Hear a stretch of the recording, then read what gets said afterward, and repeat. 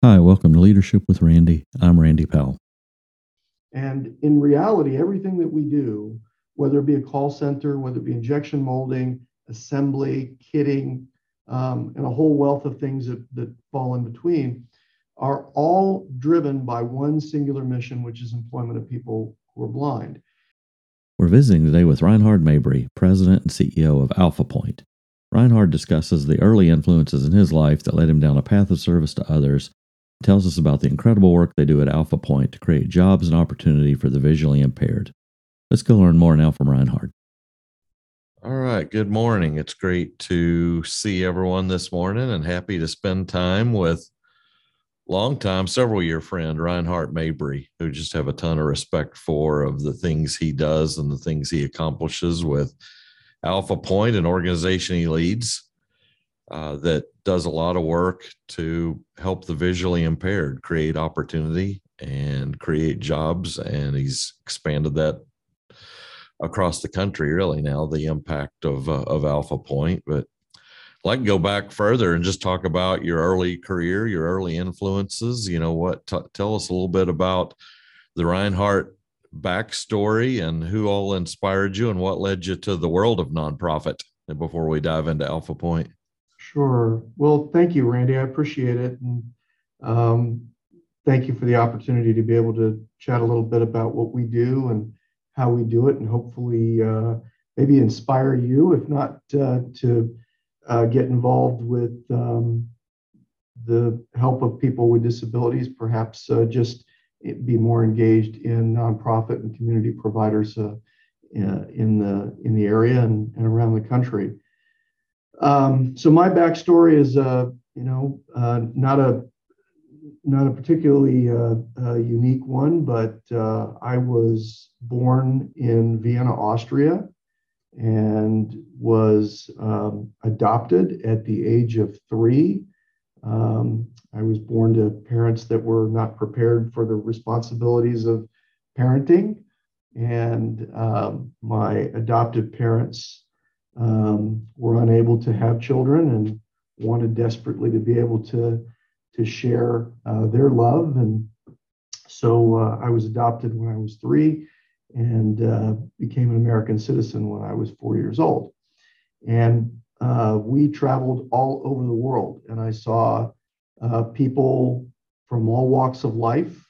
We lived in a lot of third world countries and visited a lot of places where people had very little opportunity. And then so there was probably early on in my life a recognition that there are people and places that are in difficult straits, and that people who are blessed with opportunity and bounty and should give back. And so for whatever reason, that always was in the back of my mind. So whatever I was going to do in a career, there was going to have to be some element of it in which I was going to be able to do something for the community and for people who were not in the same, didn't have the same wealth of opportunity that I'd been granted and enjoyed. So I think that led me to nonprofits. I went to school at Florida State University and got an undergrad in political science, which, as most anybody knows who's had a political science degree, is it leaves you eminently qualified to ask somebody if they'd like more fries with their order. So I went back and got an MBA, and then my first real job, if you will, was business development, and it happened to be business development for nonprofits. Finding nonprofits that employ people with disabilities, jobs, and through business with city, state government contracts in the state of Florida.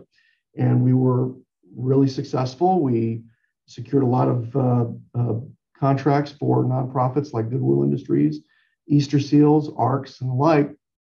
And then that really led me to that particular element of the disability field that was really focused on employment and training. Wanted to work closer to an agency, be closer, if you will, to the ground of actually serving people and working with them day to day. So I went to work for an agency in North Carolina, and then was recruited to come to Kansas City, and I've been here for close to, I think, 17 years. So that idea of jobs and employment in the nonprofit space sounds like it's been woven in all throughout your career then.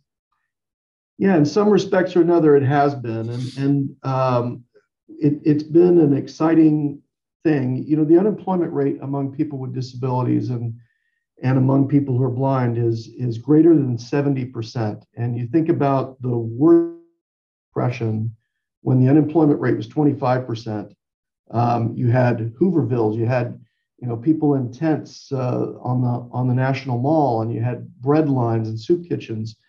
When you start talking about a 70% unemployment rate, you're talking about Somalia, you're talking about Sudan, and you're talking about a breakdown of civil society, and yet this is a population that we largely walk past and don't think about and don't listen to. These are folks that are on the sidelines and would like to be in the game, and all they want is an opportunity. And businesses that hire people with disabilities find they are remarkably capable and talented. They are incredibly loyal, and they have a tremendous work ethic. They just need to be given an opportunity. But by and large, most of the business community hasn't seen it that way. They see them as a challenge to incorporate into the workforce. And so our job, and this field that I'm in, is about breaking down those walls of assumption, largely false assumptions, and do so by demonstrating the capabilities and capacity of people with disabilities, and the work product that they can produce. And so that's what we do, and hopefully do it well, and hopefully we have more folks interested in wanting to work with us and buy our things and employ the people that we would like to place into jobs in the community. You've got an amazingly wide range of work that's going on there. There's manufacturing, there's assembly, there's a call center. I mean, there's no stereotypical boundaries that you can't overcome there. Yeah, so Alphapointe is one of a handful of organizations across the country that really have diversified business under one roof, and I think for business leaders that maybe they started a business, or maybe they've been in a business, and it seems like they're extremely narrow and specific and to be experts in what they do. They come into our building, look at us, and wonder what we're going to do when we grow up. And in reality, everything that we do, whether it be a call center, whether it be injection molding, assembly, kitting, and a whole wealth of things that fall in between, are all driven by one singular mission, which is employment of people who are blind. When Alphapointe was founded in 1911, the things that were being done across the country that employed people who were blind at that time were all tactile jobs. They were all things that people who were sighted perceived that people who were blind would be good at and could do effectively. So they were repetitious, they were highly tactile, highly touch oriented. You didn't have to see to be able to do it. And so one bedrock of products that were produced across the country by people who are blind were brooms. They were, just the old simple corn husk broom. And they were made in factories all across the country by people who are blind. Alphapointe was an organization that did that. And then over time, we diversified. We recognized that not every blind person wants to make brooms. Some people would like to do other things, and they'd like to use their skills in other ways. And so we really grew this enterprise to include retail, e-tail, call center, molding, and a whole host of things. And then our goal was for people who are blind who may start at an entry-level job, move up, and perhaps become business owners, perhaps go back to school, perhaps go into another industry. And that's really the way that we view the business even today, 100 years after we were founded. Let's jump back and do that. Let's walk through some of the history of Alphapointe because it's a great, long, old history of impact on the community. Yeah, there aren't a lot of nonprofits. There are a lot of organizations that last 100 years, and this one has been around for more than 110. It was founded in 1911 by blind people. So it was a group of 30 blind people met at Bud Park in Kansas City, and they said, we need to solve the challenges of the day for people who are blind. At that time, it was housing, transportation, and employment. Not really any different than today. And so early on, the organization really pursued two objectives. One was housing. They had the means to be able to rent a small house, which ended up becoming the Catherine Hale Home for Blind Women and was in operation until 1980. And that found a refuge, if you will, for women, many widows, or women who were unable to be homemakers and therefore were at that time not considered so great wedding prospects. And so they lived in this home and were cared for and had a thriving enterprise. In fact, they were actually working in the basement of the home doing work for the Army during World War II. I've got pictures of that. The other aspect of the enterprise was about employing people, and they started off with 8 blind men and a blind supervisor, Edgar Schaefer, and they started doing two things. They made brooms and they cane chairs. And if you know what chair caning is, it's a very, very old skill, and you don't see a whole lot of chairs being made that way anymore, but that was how they did it at the time. Then the big milestone for Alphapointe and for organizations like it across the country was during the Great Depression and during the New Deal, a piece of legislation was passed and signed into law by FDR, who himself was restricted to a wheelchair, having contracted polio. And he signed this law that created a set-aside program within the federal government that if the government bought certain products that people who are blind could make, they would buy them from nonprofit organizations across the country that employed them. And that law remains on the books today. It was amended in 1971 to include other disabilities, but nevertheless, it creates a market for nonprofits that employ people with disabilities to buy their goods and their services and thereby employ people who are blind, and people with disabilities.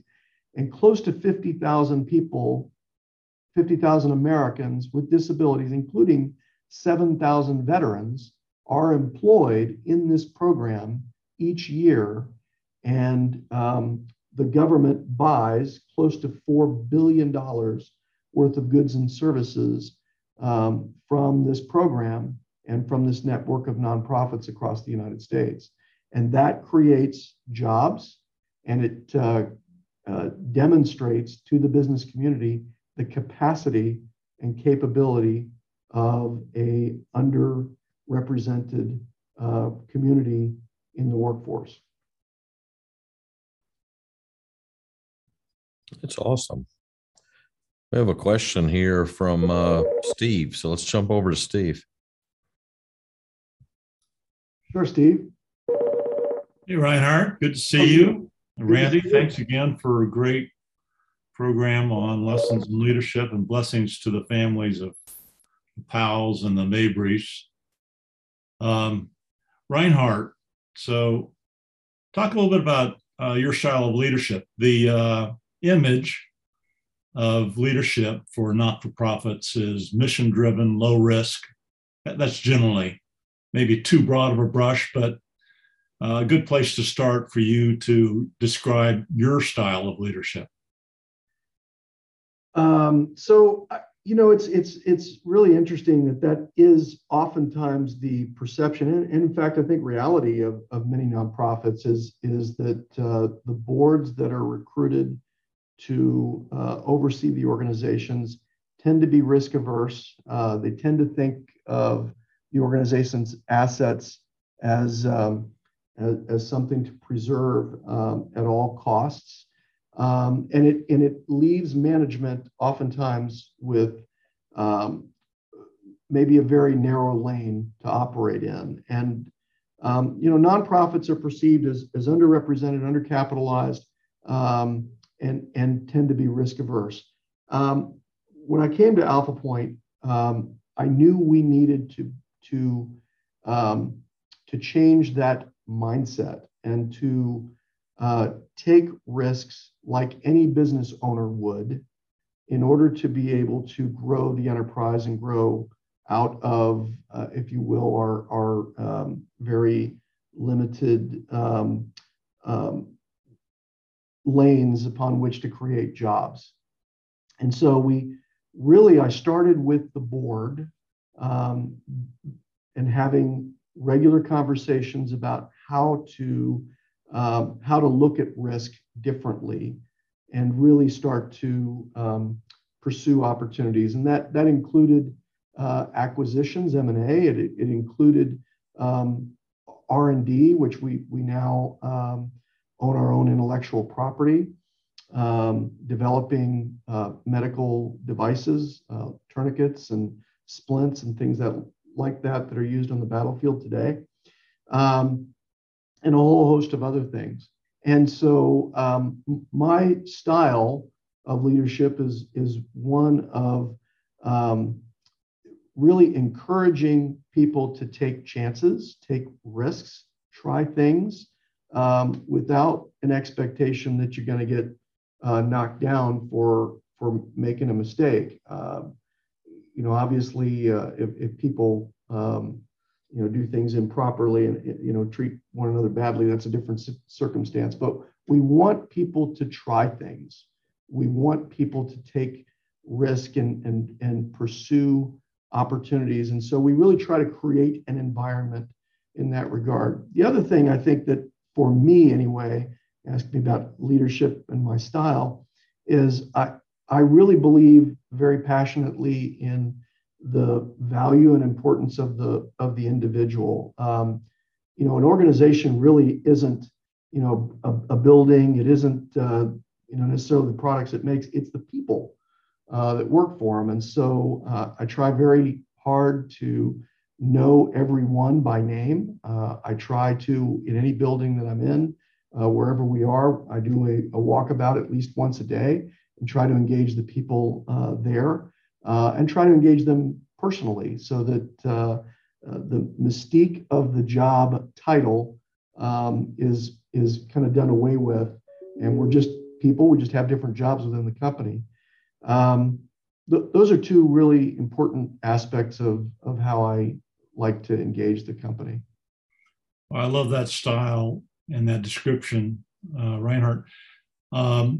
Numbers aren't the only measurement of success in leadership.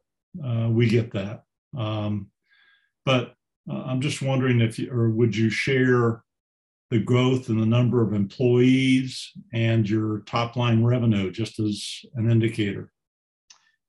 Yeah, and I hope this comes across braggy when you do it that way. But so when I came to Alphapointe, we were right around 20 million in revenue, and about half of that revenue was our retail business, and we had about 160 employees roughly 100, hair over 100 maybe were blind.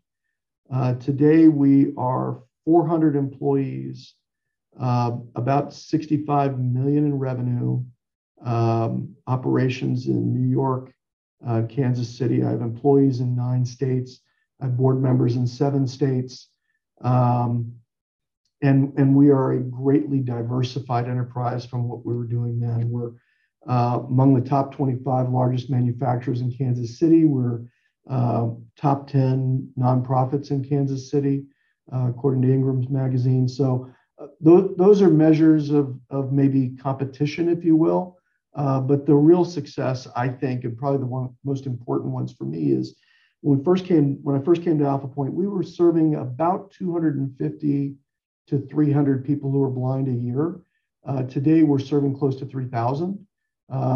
We are connecting with people from as young as 2 years old to end of life. We offer clinical services that we never offered before, helping people who have low vision. Maybe they're not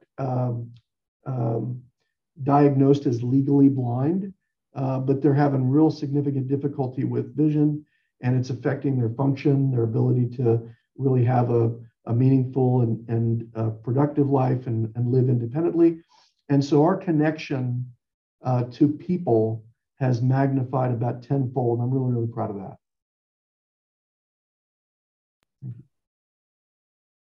You know, one of the things you have done there that's a remarkable model, and especially the last 2 years, nonprofits who are all struggling to reach out and raise money. The last 2 years, they lost galas, they lost golf tournaments, they lost all of the traditional ways that they were able to raise money. And you've really perfected this model of the for-profit business within the nonprofit to de-risk yourself some from fundraising. Talk about how that model works and how you've aligned that with the purpose, and just what's the genesis of that, and how might another nonprofit think about those opportunities? Well, thank you. I appreciate you saying that.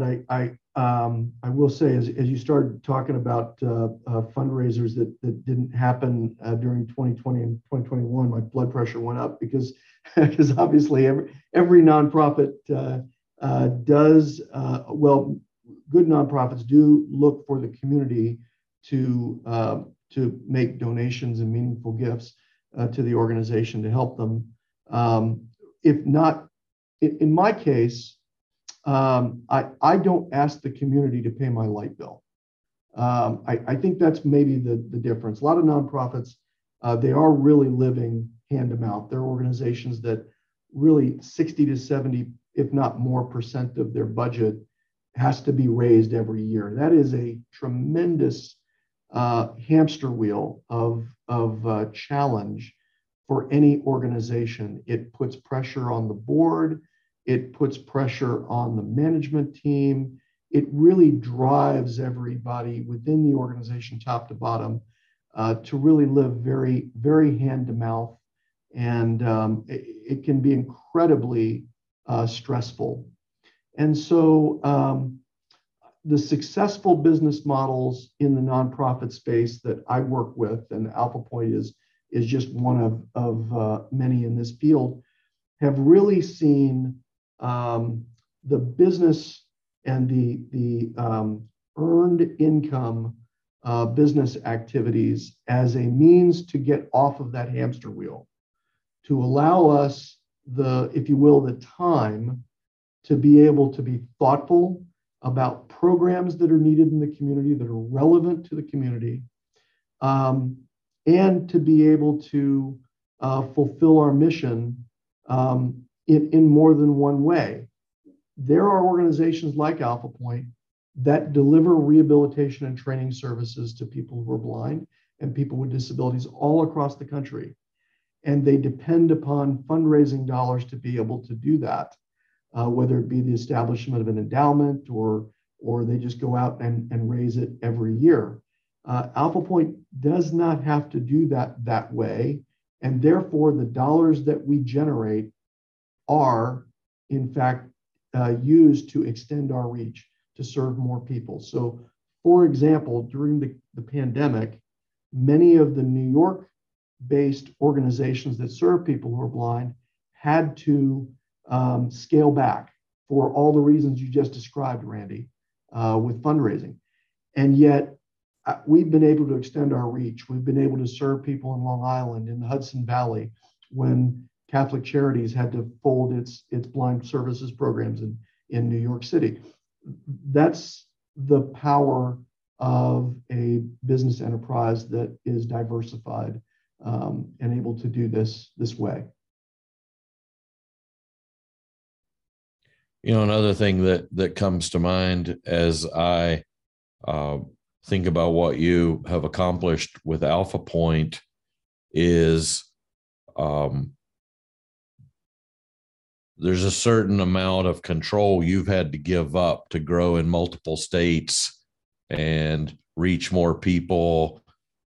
I'm sure there's a lot of things that you look at, well, I could do that better because here's what's in my head, but you've had to take what's in your head and share it across a broader organization to drive the growth you've been able to achieve. How do you do that? How do you get comfortable giving up control and handing the ball off to others, knowing that it may not be like how you would do it, but it still gets you to your goals?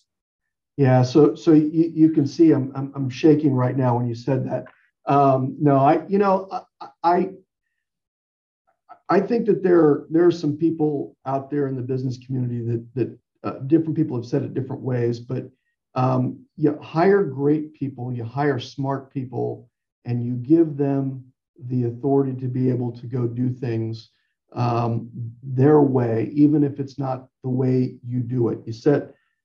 You make it very clear what the values are of the company. You make it very clear what your values are. I'm very clear about that. I'm very clear about what's important to me, and it's people.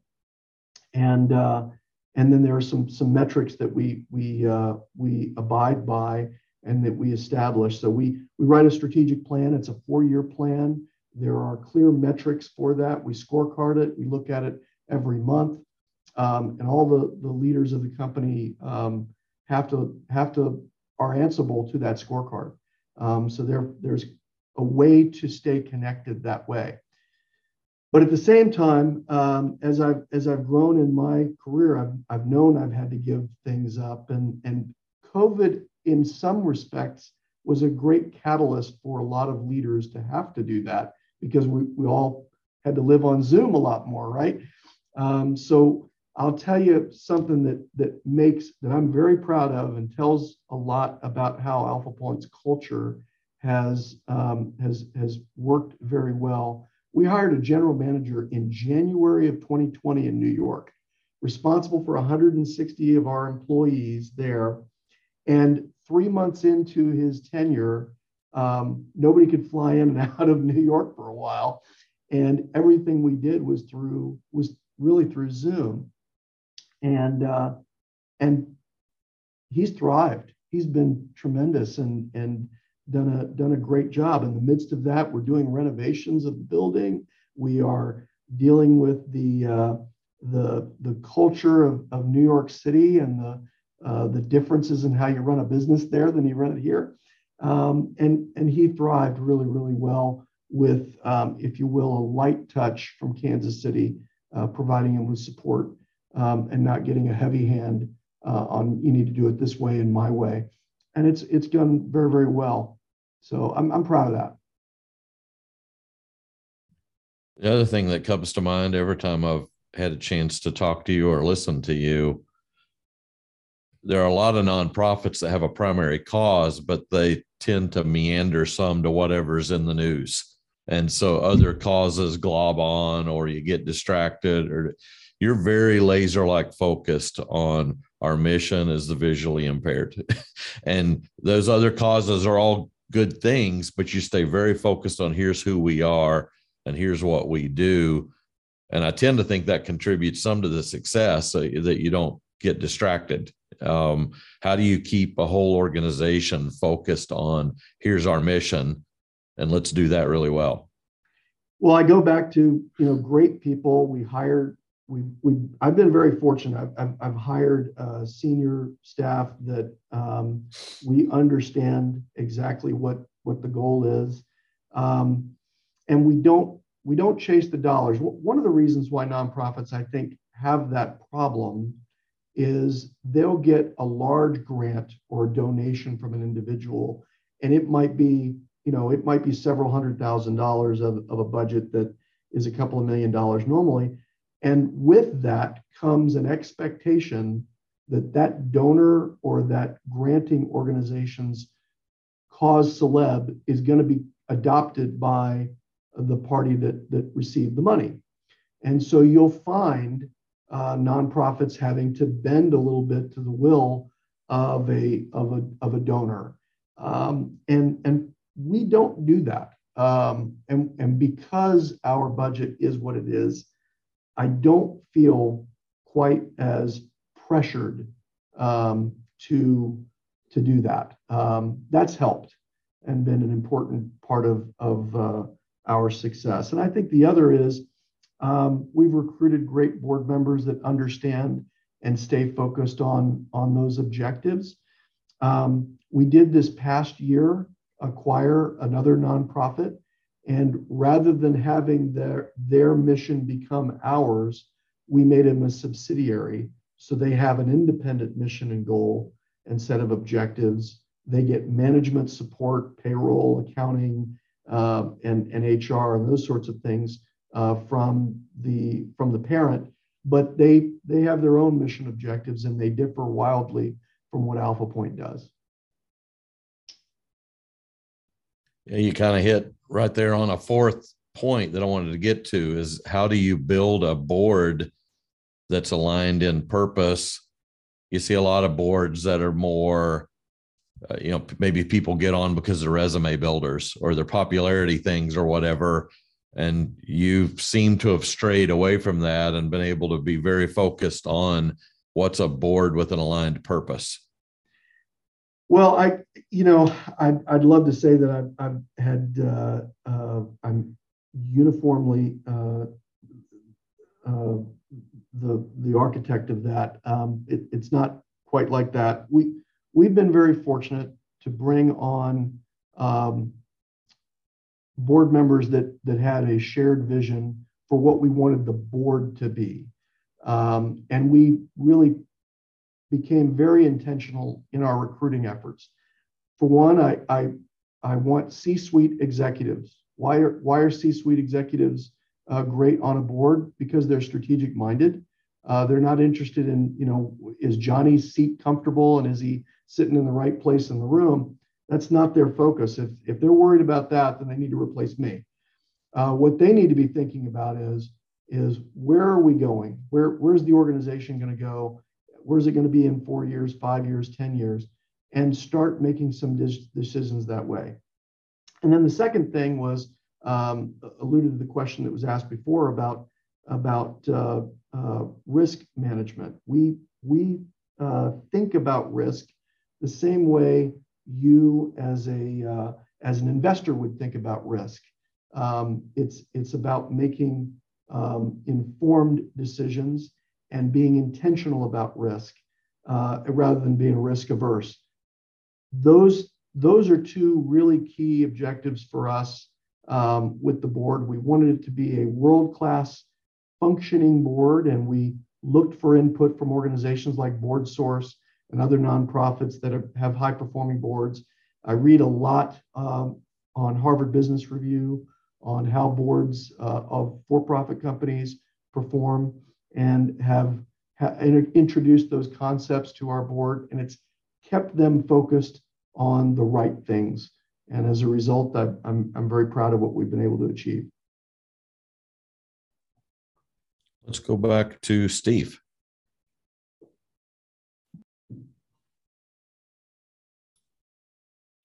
Well, Reinhard, I think you've already answered my question in response to a question or comment from Randy, but building the next 100 years, since you've, as an organization, have been around for 110,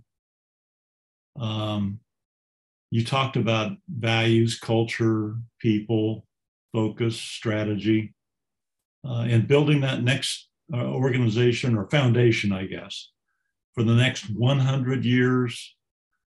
Is there anything you would add to those earlier comments? I think that one thing that I think is important within the field that I'm in is innovation, and there's going to be medical advances that I'm quite excited about that have the potential of eradicating many types of vision loss problems, and we have advances in medicine that I think have the potential to stave off vision loss from diabetic retinopathy. Diabetes is one of the two leading causes of vision loss in the United States. We have an incredibly poor diet in this country, and mine included. And yet we have some tremendous advances, I think. I'd love to see the day that Alphapointe has to evolve and serve a different constituency because blindness is no longer a challenge. If that day comes, I'm quite confident that the organization has the if you will, the foundation to be able to serve a different constituency that's underrepresented. And we would evolve to be able to do that. I'd love for us to say blindness is no longer an issue in this country and across the world. Wouldn't that be a great outcome? Let's go to Carolyn. Good morning, Reinhard. Thank you for sharing your story and this evolution. I appreciate it. I'm like soaking it up and furiously taking notes on a Word file. So I appreciate it. So I have a question. When you talk about, you mentioned New York, right? And you mentioned Catholic charities in New York couldn't fill the need based on everything you guys did. So my curiosity comes from, so for my nonprofit, we have some innovative ideas, and it is across the country because of the way that we're designed. And you mentioned not having to pay overhead. So the way we're designed, because it's within domestic violence and there are so many unmet needs in each city. So instead of being a brick and mortar, we are all online, where we are a neutralizing force that connects the right people to those intimate moments when someone can't walk through a brick and mortar. So it's all our content is online, all our therapy is online focused. Everything is online. When I go to get grants, they're like, well, what are you specifically doing in Kansas City? Great question. We're worldwide because we do it, we do it in the US and we do training abroad. So my question is, when you do that, when you started other states, it's because did you have your foundation start up in that state, or do you take the services and apply it to people who are already doing the work in that state and you help facilitate it? Does that make sense? Yeah, so I think I understand. In our case, different than I think the way you're going to market, if you will, is we took over an operation in New York that was foundry. Okay. And so they had 200 employees, about 130 who were blind, and they were not going to be able to remain a viable entity in New York. It's hard enough to operate in New York, but if you just, they were struggling. So we agreed to take them over, and that gave me, if you will, a landing spot from which we needed to grow. I think different than what you're describing is we then set up shop and we said, okay, we want to stabilize what's going on here now and protect the employees. Job one was the people. And in that acquisition, only one part-time blind employee lost their job. I'm really proud of that. Okay. Then we added more than 20 jobs afterwards within about a year and a half for people who are blind. So excited about that. At that point in time, our belief was there's other organizations in the community that already deliver those services. I'm not interested in competing with them. They're already stable organizations in the community. I'm going to provide support to them. I'm going to team with them and partner with them rather than duplicate and dilute the funding community's dollars across a wider number of nonprofits, and therefore fewer people are actually served. The pandemic was the catalyst for us to get more engaged in rehabilitation services as those other organizations contracted. That's the way that we did it, and we were able to get community dollars to support what we were doing because we knew that people were scaling back.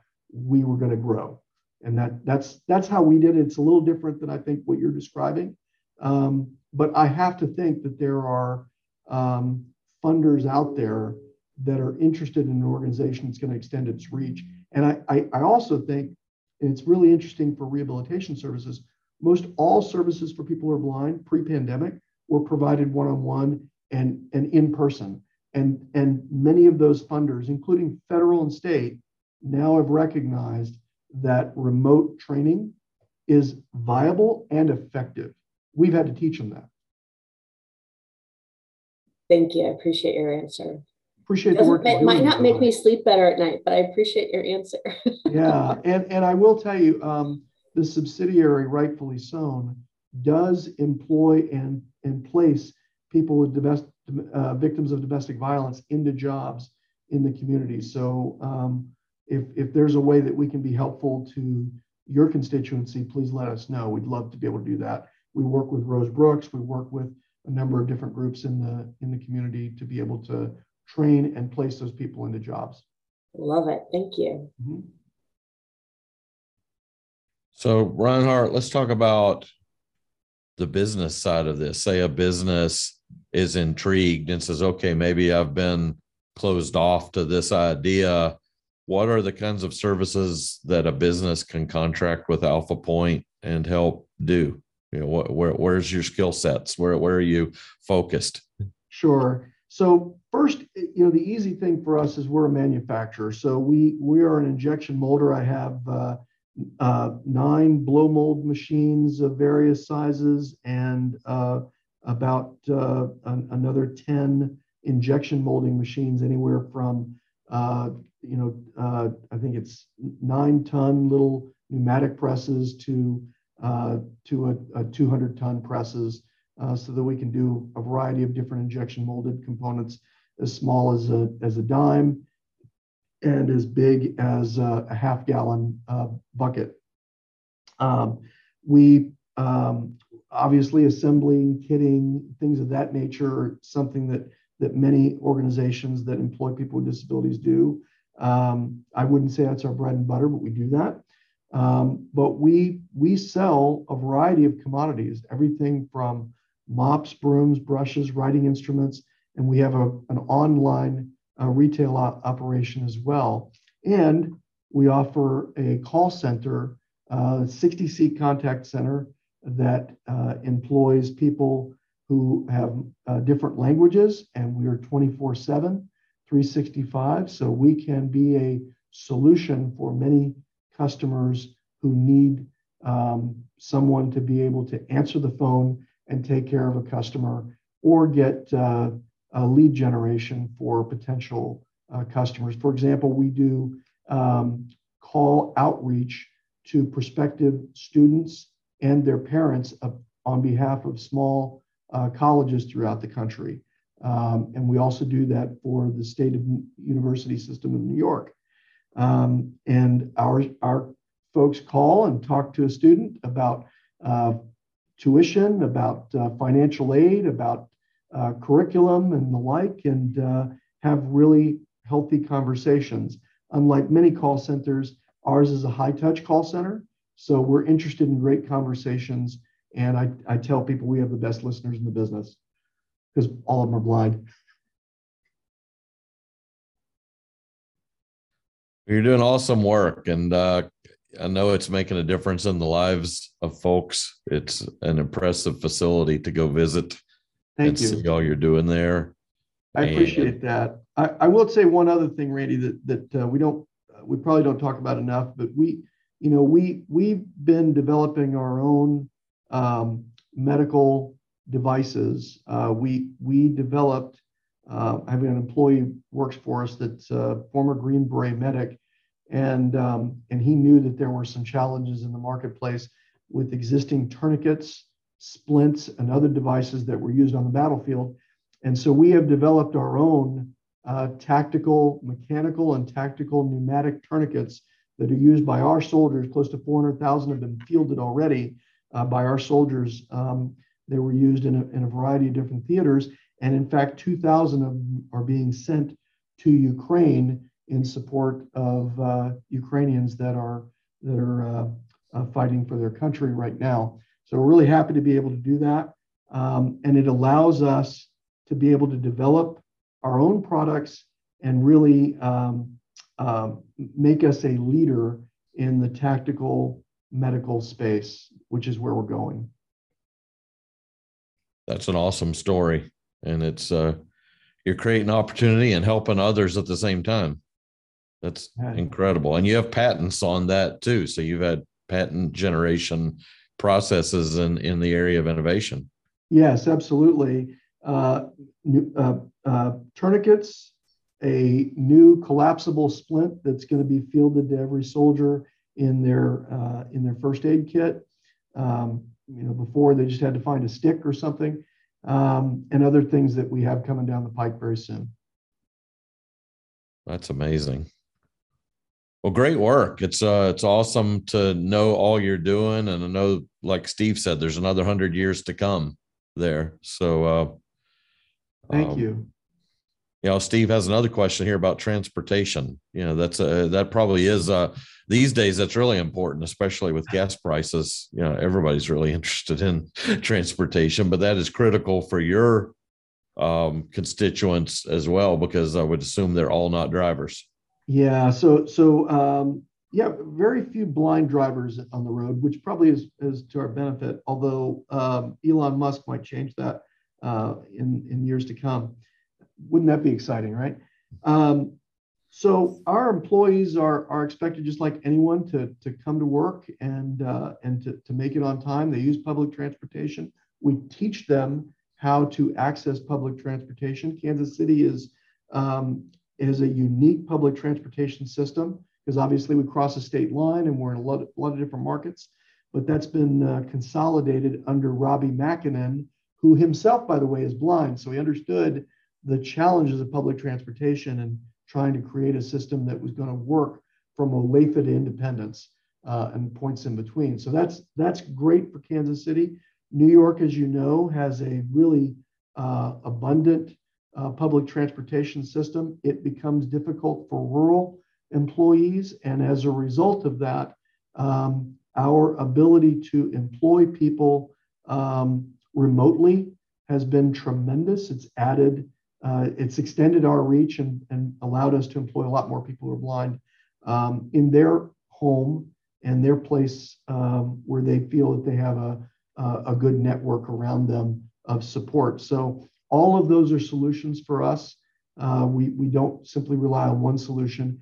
I will tell you though, Steve, during the midst of the pandemic, many people who are blind in New York were very fearful of using public transportation for fear that they were going to contract the virus. And we did provide point-to-point transportation for several months during the height of the pandemic in New York in order to be able to accommodate that fear and insecurity that they were experiencing until the worst started to subside. Is there an opportunity for a business to come to Alphapointe to find employees who would come work in their business, or are all the jobs at Alphapointe? No, we place people who are blind into jobs all the time, and we would love to be able to do that. If you and hey, this is a time when many employers are having difficulty finding people. I just saw a record number in January. 4.3 million people changed jobs in January. So I know that employers are looking for people we have talented people that would love to find jobs. We can't employ all the people who are blind in Kansas City or in New York. I guarantee you there's 150,000 in New York. I think there's 60,000 people that are visually impaired in the Kansas City metro area. So 10,000 that are legally blind. And we know a lot of them. And many of them are not employed. So if you would like to find a great employee, call us. We would love to talk with you about how to place somebody into your job that you need filled and see if we can make that work. Most costs of making a job adaptable for people who are blind are very inexpensive, just a couple, $300. So we're not talking about a substantial cost to take on somebody who's blind. And what you'll find is a tremendously talented, capable person that's going to be highly engaged and very thankful and grateful for the opportunity to be able to work. Well, that is awesome. Thank you, Randy. Great conversation, Reinhard. I really appreciate it. There was a lot to learn here. I know there are folks here that are typing notes that they have learned a lot and want to meet with you and learn more. So awesome. Well, thank you very much for the opportunity. I appreciate it. And thanks for the engagement and for all the questions that were asked. And you know that you can go to alphapointe.org to get more information about Alphapointe, and you can certainly contact me. All that contact information is on the website. I'm also on LinkedIn. We'd love to talk to you about how we can be a partner to you and your business or help you find great employees. We'd love to do that. And if you know someone who's blind or visually impaired that needs help, we can provide help and support to you. We have occupational therapists, clinicians, and the like who would love to help take care of your needs. That's fantastic. Well, keep up the great work. You guys are doing awesome things for the community. Thank you very much. Have a great day. Thanks, Reinhard. Thanks, everyone. We'll see you all later. All right. Bye-bye now. Bye. There's so many great leadership lessons both in the history of Alphapointe and in the journey of Reinhard Mabry. Hope you enjoyed hearing his story and are inspired to get out and make your own difference in the world. Now get out there and be courageous. Never give up. Be prepared to do something awesome. I'll see you again soon.